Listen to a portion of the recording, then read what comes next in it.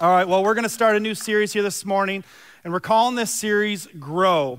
See, this series comes from a place in me of not really making sense out of everything that's going on, having a hard time making sense out of the chaos around me. How many of you guys have just, your head's been spinning a little bit through all this, trying to make sense of what's happening around you? How many of you guys, if you're honest with yourself, it has just created just this rising up of all these emotions in you? It has for me, just tons of these emotions, just raw emotions coming out of me through all of this. And I've realized just the gamut of emotions that we've gone through just together, and maybe not together because we've been having to distance, but just anger of what's going on, or maybe irritability. How many of you guys have just been a little bit more irritable? You don't need to raise your hand for that one, but I'll go ahead and raise mine.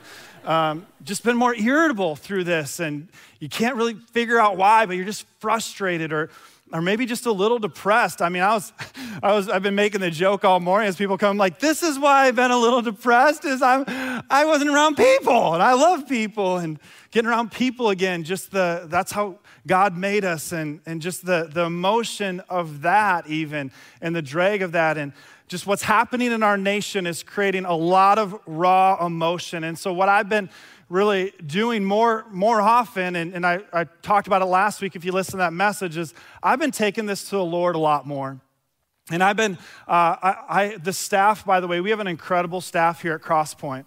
As you guys know, we have Pastor Luke coming from Texas for our Milton campus pastor position. Come on.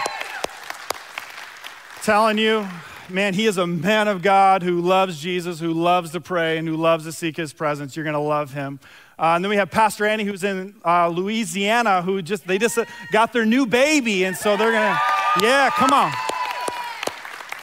yeah. And so they're just overjoyed, and they have a lot of just emotions going on in them too, and they're gonna have to be down there a little bit. The baby was born a little early, so they're gonna be there through the month of June, and so and then I really felt like in the midst of all this chaos, I need to make sure that I stay healthy. And so I decided once a week that I'm going to this prayer cabin that's about an hour away. And I just told the staff, I need to do it. I need to get away. I need to seek the Lord and just make sure that I don't get sucked into all of this too myself. And so the staff has just been carrying a lot of extra weight. So can we give it up to the staff here at Crosspoint? If you're on staff at Crosspoint, can you just stand up here this morning just so you guys kind of know who your staff is? Amber's back there. A few more that are around here. Yep, Gina. They're able to do this, but I've been able to get away and to ask that question to the Lord of what is going on, and what's the point of all this, and what do you want the church to do through this? What do you want me to do through this?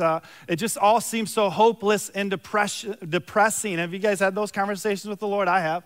And one of the things I just keep on getting back over and over, church, is I want to use this so that you can grow. I want you to grow, Kevin. Regardless of what comes at you, the troubles, the trials, the turmoil, the distresses, the confusion, I want to use all of it to grow you.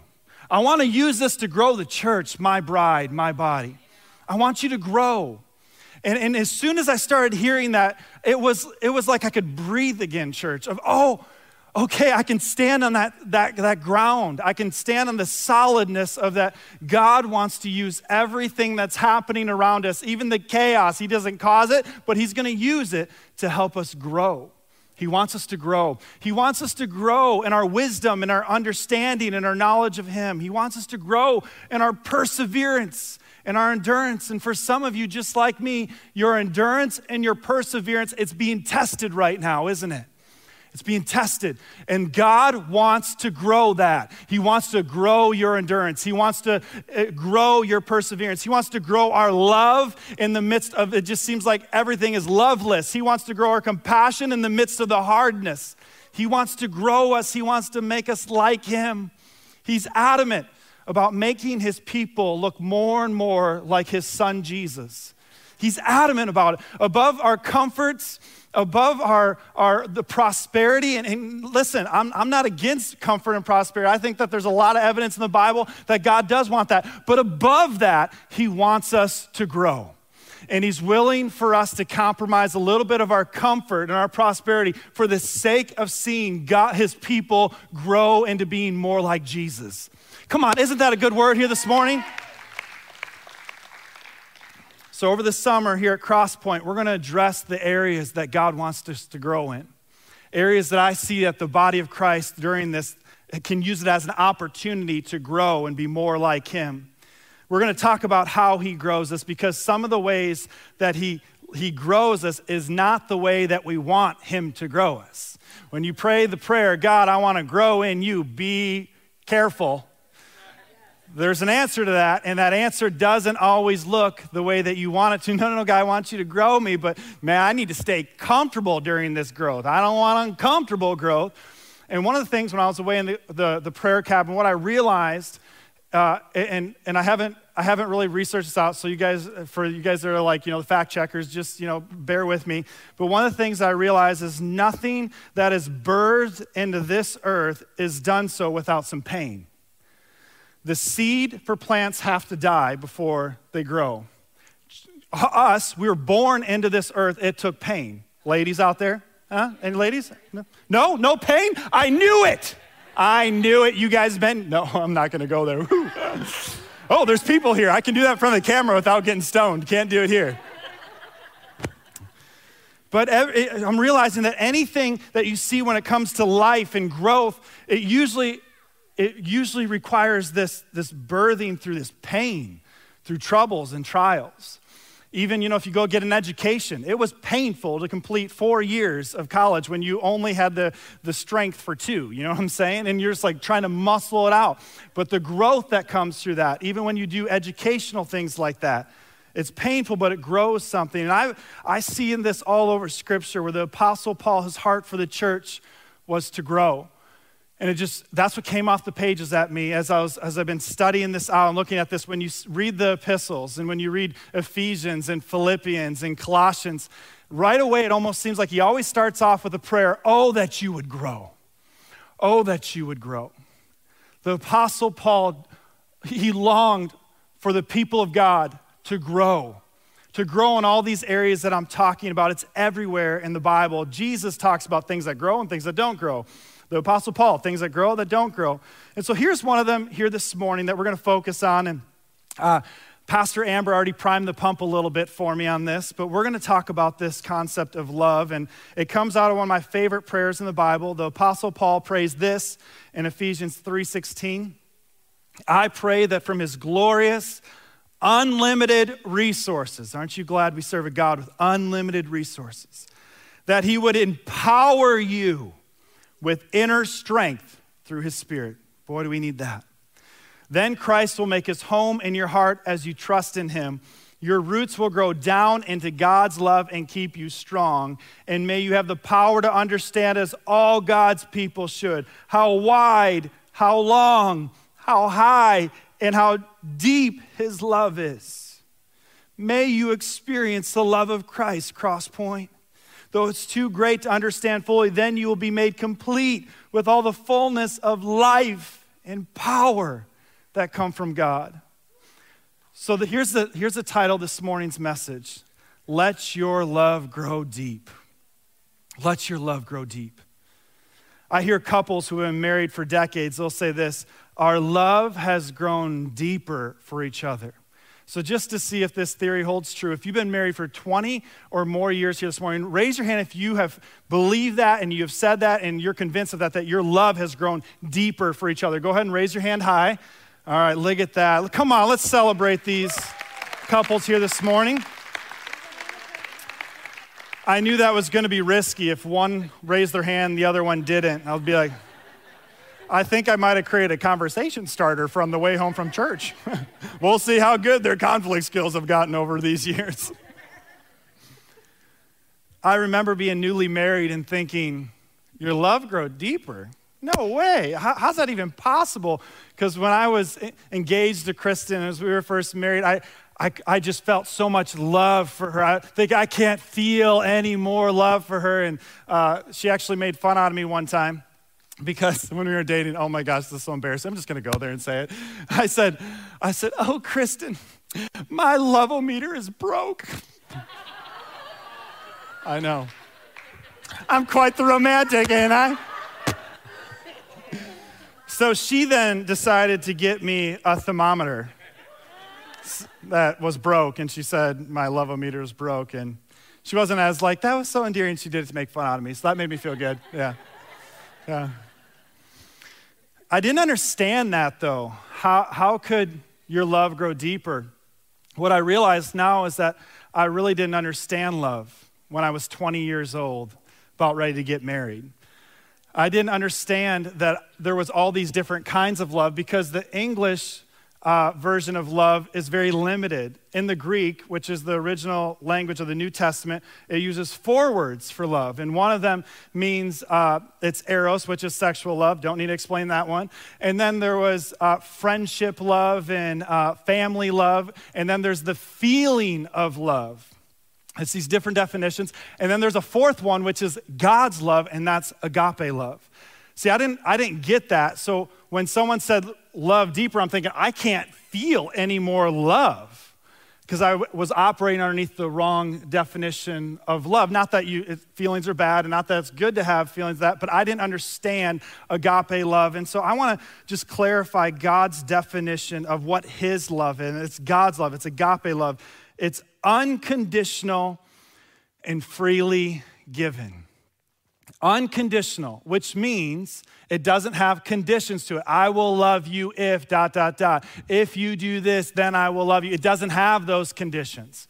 That's not God's love. It's unconditional. Agape isn't just born out of emotion or feelings. There it is. That's where I missed it.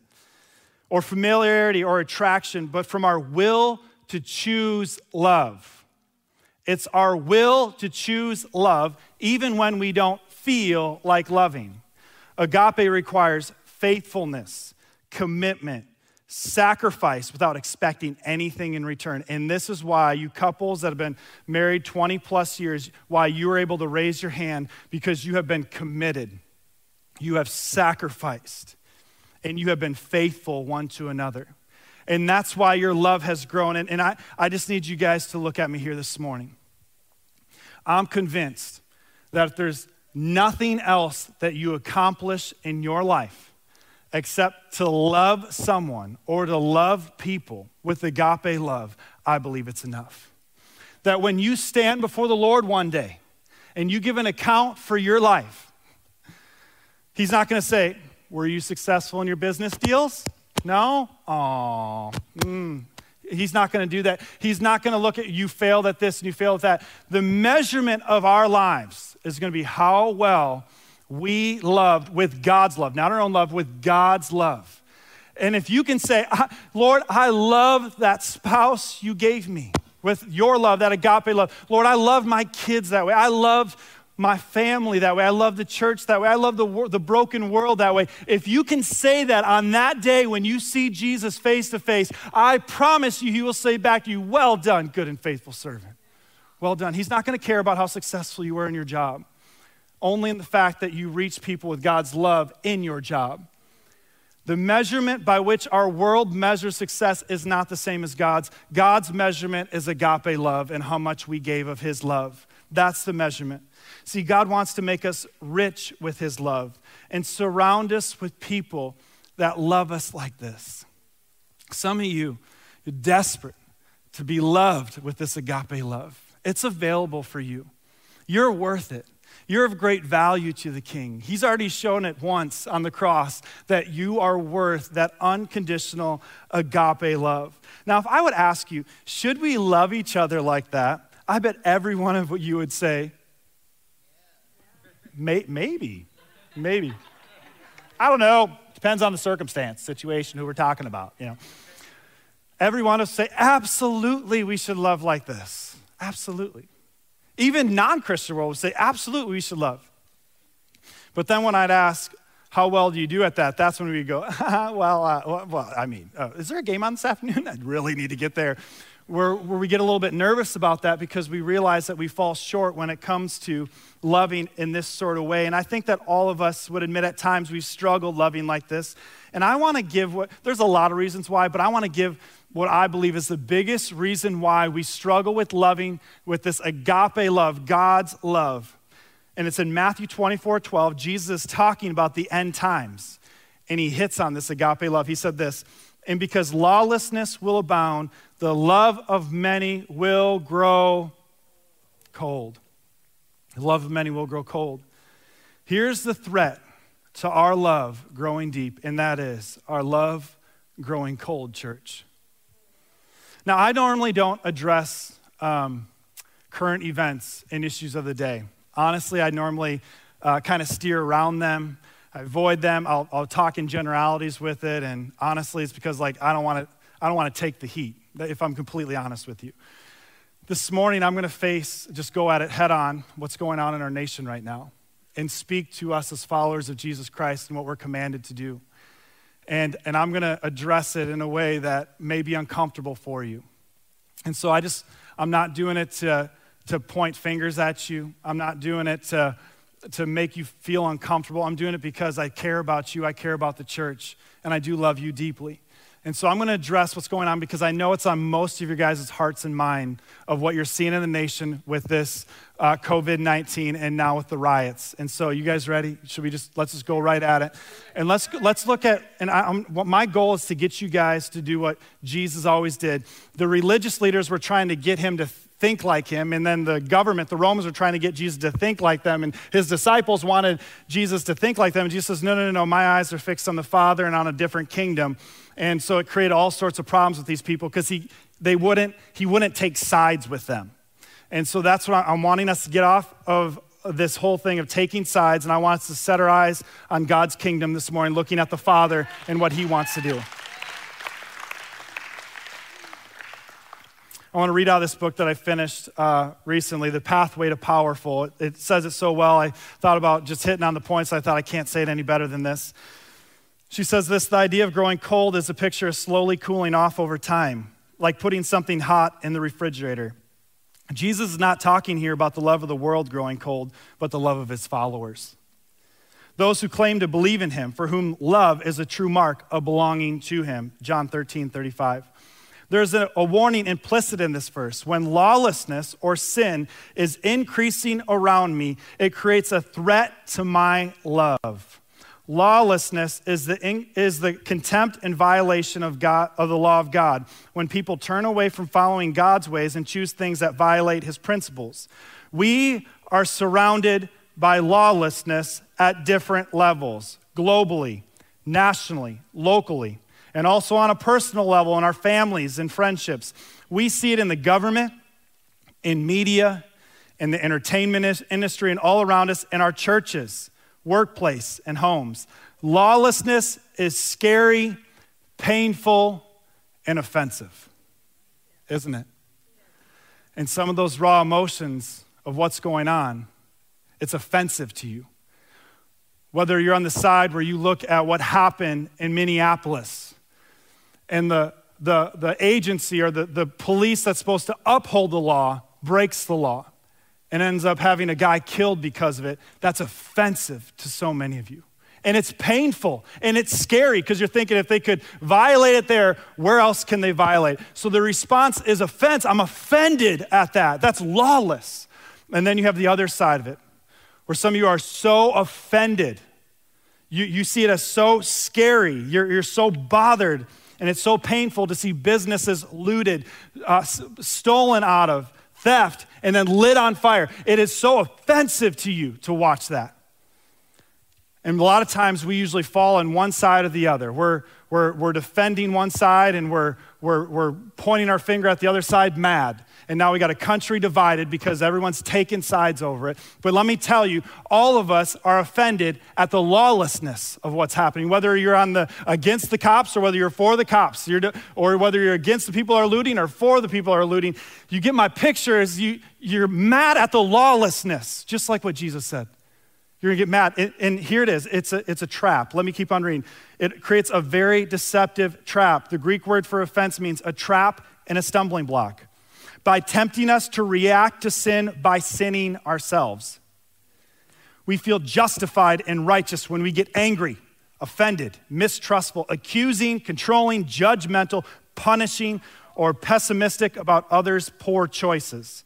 We take to social media to vent our opinion about those we oppose. We share our judgments with others and move into gossip and slander. Or we simply hold negative judgments and withdraw from others in our hearts. And the whole time we're doing this, we fail to recognize that we're sinning by turning our love off and allowing it to grow cold. We play right into the devil's hand. We feel justified in standing against that lawlessness. Not too long ago, a person I cared about did something that really upset me. Without stopping to think about it, I began to vent my frustration to a couple other people. Eventually, we reached a point in the conversation we were no longer just talking about what he had done. We were talking negatively about him as a person. I was concluding that he was arrogant and selfish, uncaring about how he affected those around him. In my frustration, I had judged the motive of his heart and was sharing it as if it was fact. Church, I've done this. I've done this to people in the church. That's embarrassing for me to have to admit that, but it's true. I've done this at a government level. Our last president, man, I remember driving in the car and I said this, and I'm going to choose to go for it here this morning. I said, Lord, I do not like that man. He is offensive to me.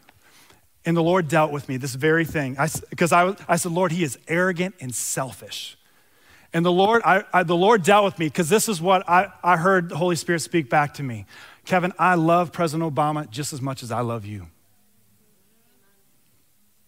Some of you guys are extremely offended at our current president because you see him as being arrogant and selfish. And you know what? There's probably some truth behind that.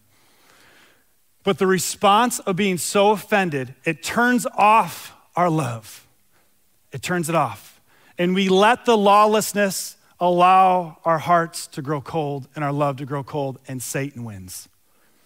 When we fall for the trap of offense, we're embracing the belief system that people who sin must be judged and punished. We are seeing them through a lens that is completely opposed to the way the Father sees them. His response to a world caught in lawlessness was not to send a punisher, but a Savior, his own Son. His sacrificial love became the standard for everyone. We are to walk in love as Christ also has loved us and given himself for us. Romans 5 says, while we were yet sinners, Christ died for us. While we were looting stores and stealing and being lawless, Christ died for me, for you.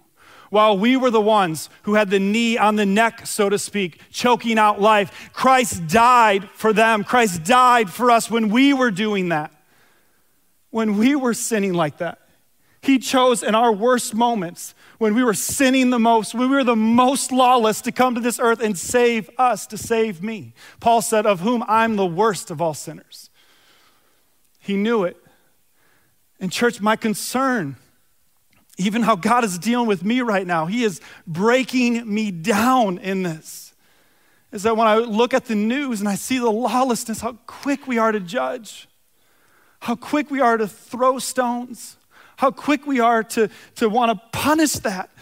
God didn't send a punisher in our sins. He sent a Savior. And he's asking that the people of God would have the same heart of love for those that are walking in lawlessness.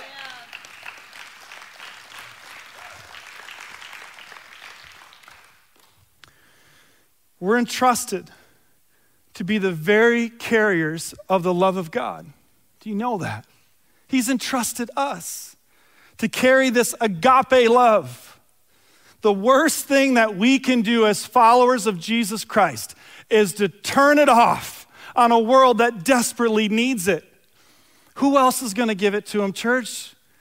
If we sit in our churches and turn it off and get sucked in, but I'm seeing this just everywhere. I'm seeing it in marriages and families where love is growing cold and just turning it off. My spouse did that, and therefore, just the firing away at each other. I see this in our churches at large, not just ours. I can't believe some of the stuff that I'm hearing in the body of Christ. I mean, pastors put in these no-win situations. If you open up the church, I'm leaving. If you don't open the church, I'm leaving. Do you realize how impossible it is to lead a church when you have that sort of lack of agape love, faithful and committed? It is so hard to lead when you have this polarization happening in our own body and thinking, what has happened with us? Why can't we not love with this agape love and let love cover a multitude of sin? Why can't we come with just a desire to love each other this way? And guys, I'm not pointing fingers. I'm the worst. I've been doing this. God's been dealing with me. I'm seeing this in our nation. The lawlessness, it's sucking us into sin ourselves. We're falling right in the trap of the enemy. I've allowed this. Through all this mess, I've let my love grow cold, and that's what God's dealing with me at the cabin. Mad at the lawlessness and sin, I end up sinning myself by judging and being unforgiving and turning off the spigot of love. I have not sought to understand the trauma of what people are going through. I've not sought to understand the trauma of people groups and what they're going through.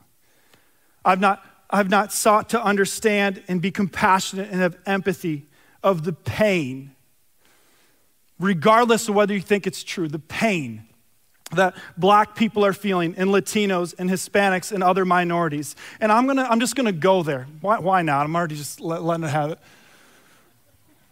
The thought came to me during the whole border stuff 3 years ago. When you guys saw images of people climbing over the border, what was your thought? Was it these are valued people of God? God loves them so much. He has so much compassion, empathy, and he has a plan and a purpose for their life. Or was it they are invaders and they are less than? I'm just gonna stop there, but God is dealing with me. The way that I'm viewing things, how I've turned off my love, and I've jumped into a political situation right away. And if the church turns off their love, the world's in real trouble. You guys say the world's in trouble, you're right. But as long as the church stays strong, we're gonna be okay. But if the church turns off its love, now we're in trouble. Now we're in trouble. If we can't love the least of these, if we can't protect the community of believers, of even minorities in our own church, and love them well and have compassion, empathy, and understanding, we're in real trouble. That's why Paul said, don't disregard different parts of the body of Christ. Don't look down upon them. Don't think that they're less than. We need each other, even from a racial standpoint and how we view each other. We need each other. We need each other. When the world's dividing us, we as a church will unite, and we're not gonna get stuck on our little political bents. Amen? Come on. Come on.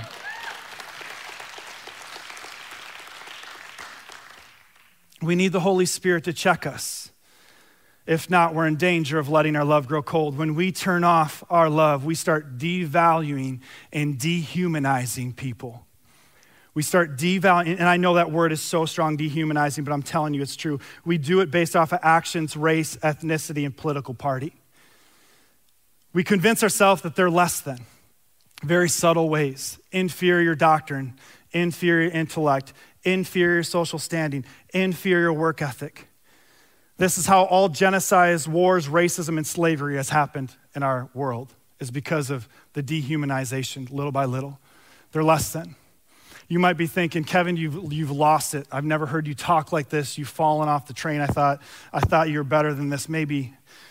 But I'm just gonna talk from my own personal experience. When I treat people poorly, I have already minimized their worth and value in my heart. I've already dehumanized them, because there's no way I can look at someone and say, God loves that person so much. He sees them with great value and worth, and they are a prized possession to the King, and talk bad about them at the same time. You can't do it. Light and darkness don't coincide. You can't have them hand together. So anytime we start bad-mouthing people and people groups, we have already lost the battle. We've dehumanized, we devalued them, because you can't hold them up in value and at the same time see them as a prized possession of the King of Kings and the Lord of Lords. Amen? Here's the thing. Jesus said that lawlessness is only going to get worse, which means our temptation to turn off our love, it's only going to get stronger. It's only going to get stronger. See, once we turn off our love towards someone or towards a group, we have lost the ability to influence them with God's love. As soon as you turn off the spigot of love towards that group of people or a person, you've lost the ability to influence, and you have now lost the ability to influence and to reconcile someone that Christ came and died for. Came and died for them, and yet we cut them off. I cut them off. Let me ask you some questions. Can you identify areas where you have turned off your love and let it grow cold? Have you turned off your love towards your spouse or family members because of their sin? Have you turned off your love towards one another right here because they hold a different view than you, a doctrinal view, a political view, maybe a parenting view? You see, you have devalued them. I can't believe they parent like that. Oh my gosh, I parent so much better than that. I knew everything about parenting until I had kids. When I was a youth pastor, I knew how everyone should have parented, and then I was like, oh, this is hard. We needed to laugh, didn't we? That was getting pretty intense.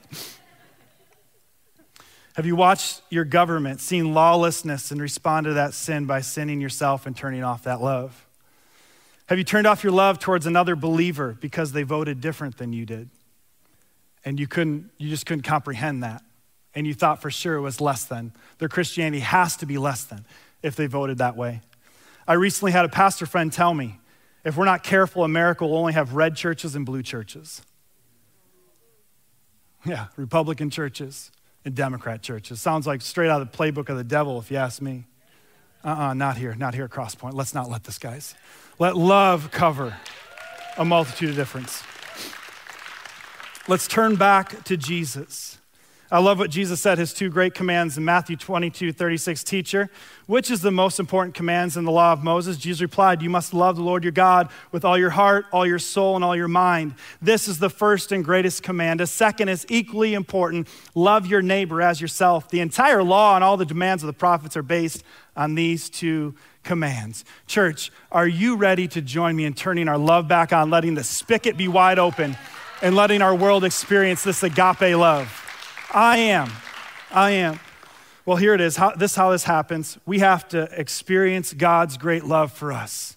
We have to experience it. If we don't experience it, we can't give something we don't have. And let's experience it again and again and again. Paul says, may you experience the love of Christ. You know, I'm telling you, you always smell like the environment and the place that you hang out the most, where you reside in. When I worked on the farm, guess what I smelled like? I smell like a lot of poop, except farmers, they don't accept poop because they seem like it's like a weak thing to say poop. You know probably the word, but that's what I smell like, right? Because I spent 12 hours a day on the farm. Guess what happens when you spend a lot of time with Jesus and prayer, reading your word, worship, gathering together with other encouraging believers who are spurring one another on? You start having the fragrance of heaven. You start smelling like agape love, and the world starts noticing, and that's why the Bible says they will know that we are Christians by our love for one another. And they'll be drawn towards it because it's a sweet smelling fragrance. And they're not gonna look at it and be like, oh, the church is just like the rest of the world. They're all divided over these issues too. They can't even get along. These people coming in and out, going, dividing all over these issues. Why would I want to be part of that? I'm already in this world. I don't need any more of that. But what if we were the opposite? What if we loved each other well? Wouldn't that be attractive to the world where there's division everywhere and the body of Christ is united like no other? Wouldn't that be attractive? I'd want to be part of it. As we approach the end times and the lawlessness becomes worse, it's going to require us to get away with Jesus more so that our love grows deeper, not colder. Here's a second way this has to happen. We must let God examine our hearts. Please don't be so quick to say, I'm not that. Pastor Kevin, I'm not that. No, I love them. That's not in me. See, I played this game for 33 years, telling myself, no, I'm not. Absolutely, no. And I wouldn't let God have access to my heart and really examine. And I love this scripture in Psalm 119:29. Keep me from lying to myself. Isn't that the truth? I'm so good at lying to myself. No, I'm not like that. No. I don't know the truth until I open myself up and say, God, go ahead and examine me and then give me the report.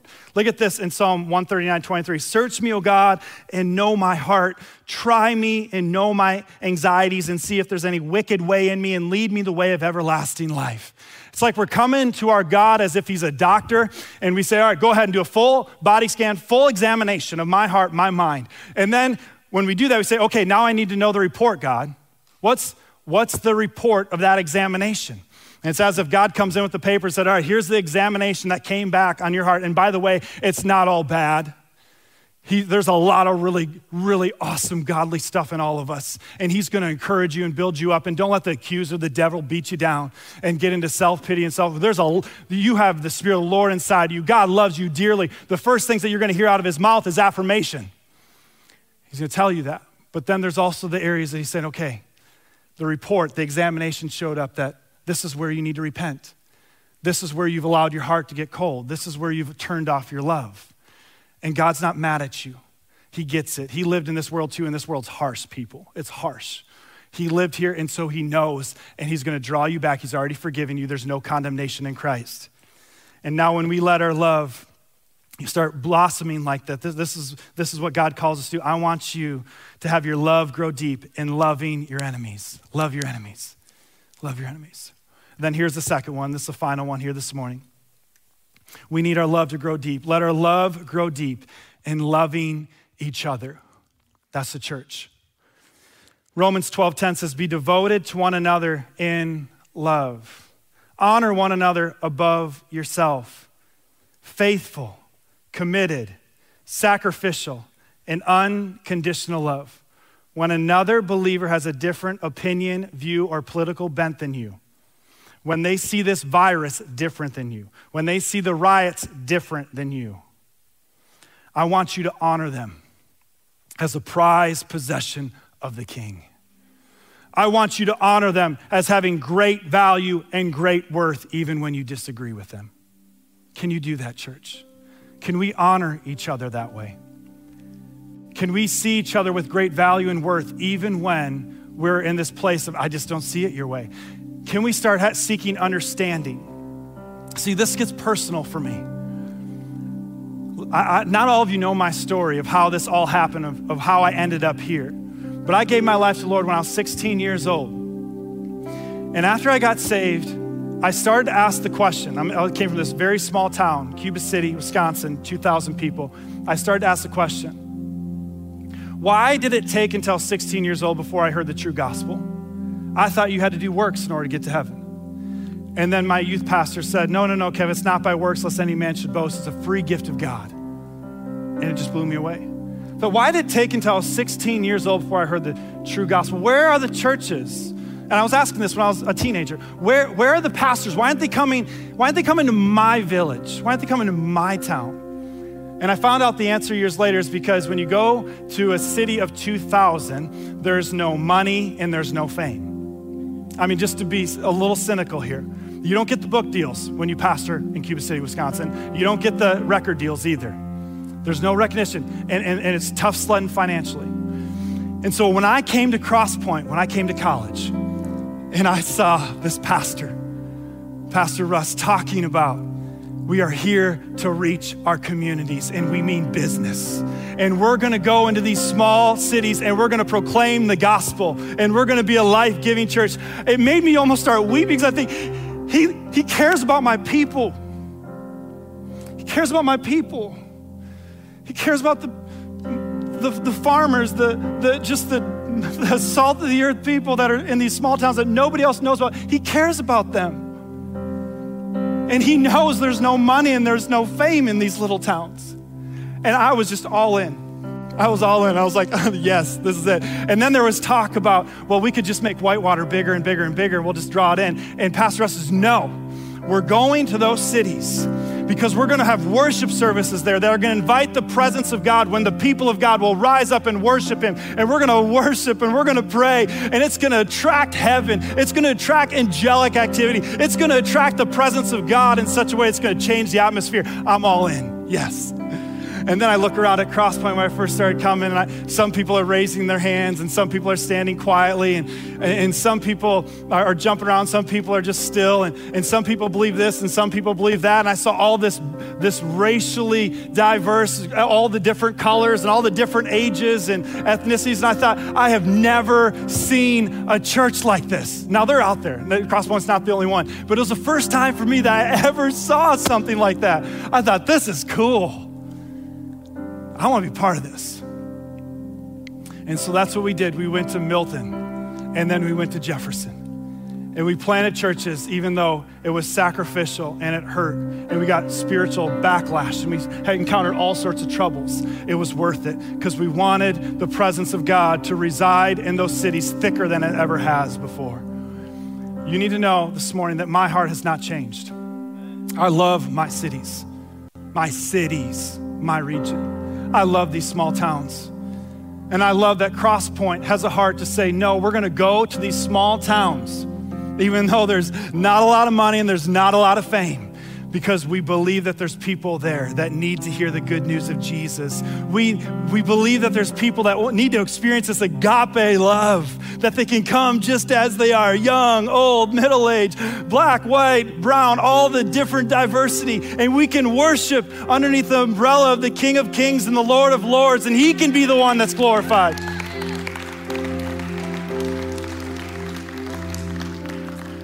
So that's why we were so passionate about opening up services even this Sunday here. Not we need this, yes, the church needs it, but our cities need this.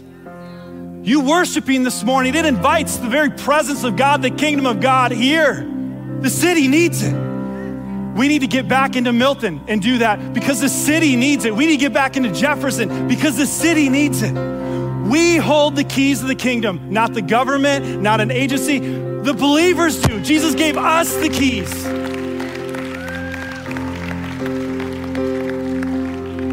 Church, would you stand to your feet here this morning? I'm asking you to start turning your love back on.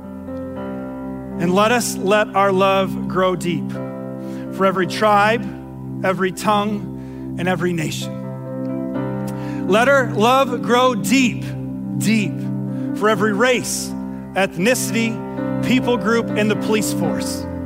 Let our love grow deep regardless of what you are feeling in your stance tomorrow. Put that aside. I've been saying this, when it becomes between my opinion and God's opinion, he wins. He wins. My hands are up, he wins. And he loves. It's sacred. These things are sacred to him. That's how he created us. Don't just say that we love him. Let's our actions show our love for one another. Let's turn our love back on for each other. Christians who think a little different and believe a little different than us, let's turn our love back on. Let's turn our love back on for our government. And I know I'm asking for a big ask here this morning. I get it. For the people and the places of authority, I've been so humbled. It is so hard to lead when the emotions of everyone are so high and when everyone has their opinion and they all want you to do their thing. It is so hard to lead. I don't care how much you hate people in authority and government. It is so hard to lead. Would you please pray for them? Let's seek to understand, ask questions, have empathy and compassion, and care about others' pain and trauma, and not be so quick just to jump to an oversimplified solution. Let's enter into a place that Jesus did. While we were yet sinners, Christ died for us. While this world is sinning and lawless, we will love them. We're gonna do it. And so let's pray here this morning, and then we're gonna go back into worship. And I want you to let God start examining your heart. Please don't turn me off. Please don't see me as just always trying to push an agenda. I'm not. I'm trying to push God's agenda this morning, agape love. I'm not trying to push a political side or a racial side. I'm pushing God's agenda. We are not of this world. We are pilgrims. We're just passing through. Let's get out of these trenches and start making peace and reconciling people to God in the name of Jesus. Let's do it. So, Father, right now, we ask that you'd forgive us. Forgive us for the ways that we have let our judgments come in, where we have, instead of that mindset of sending a savior for the lawless world, we have sent the punisher, and we have been the punisher, even in our thoughts. Lord, forgive us for the way that we have devalued people, where we have stolen from their worth that is sacred and it's given by you. Lord, forgive us for the way, Lord, that we have dehumanized people. Lord, where we have been so bent on our home here, we have forgotten that our home is actually with you. It's not here. We're just pilgrims. And so, Lord, I'm asking that even right now you would examine our hearts and you would show us the report of any way that's in us that's not pleasing to you, that we'd be quick to turn around and say, God, I want your agape love. May the love of God be unleashed in this place. May the spigot be fully open. And may everyone that leaves this place today be filled with the Holy Spirit. And the fruit of the Holy Spirit is love. Let us be filled with love this morning in Jesus' name.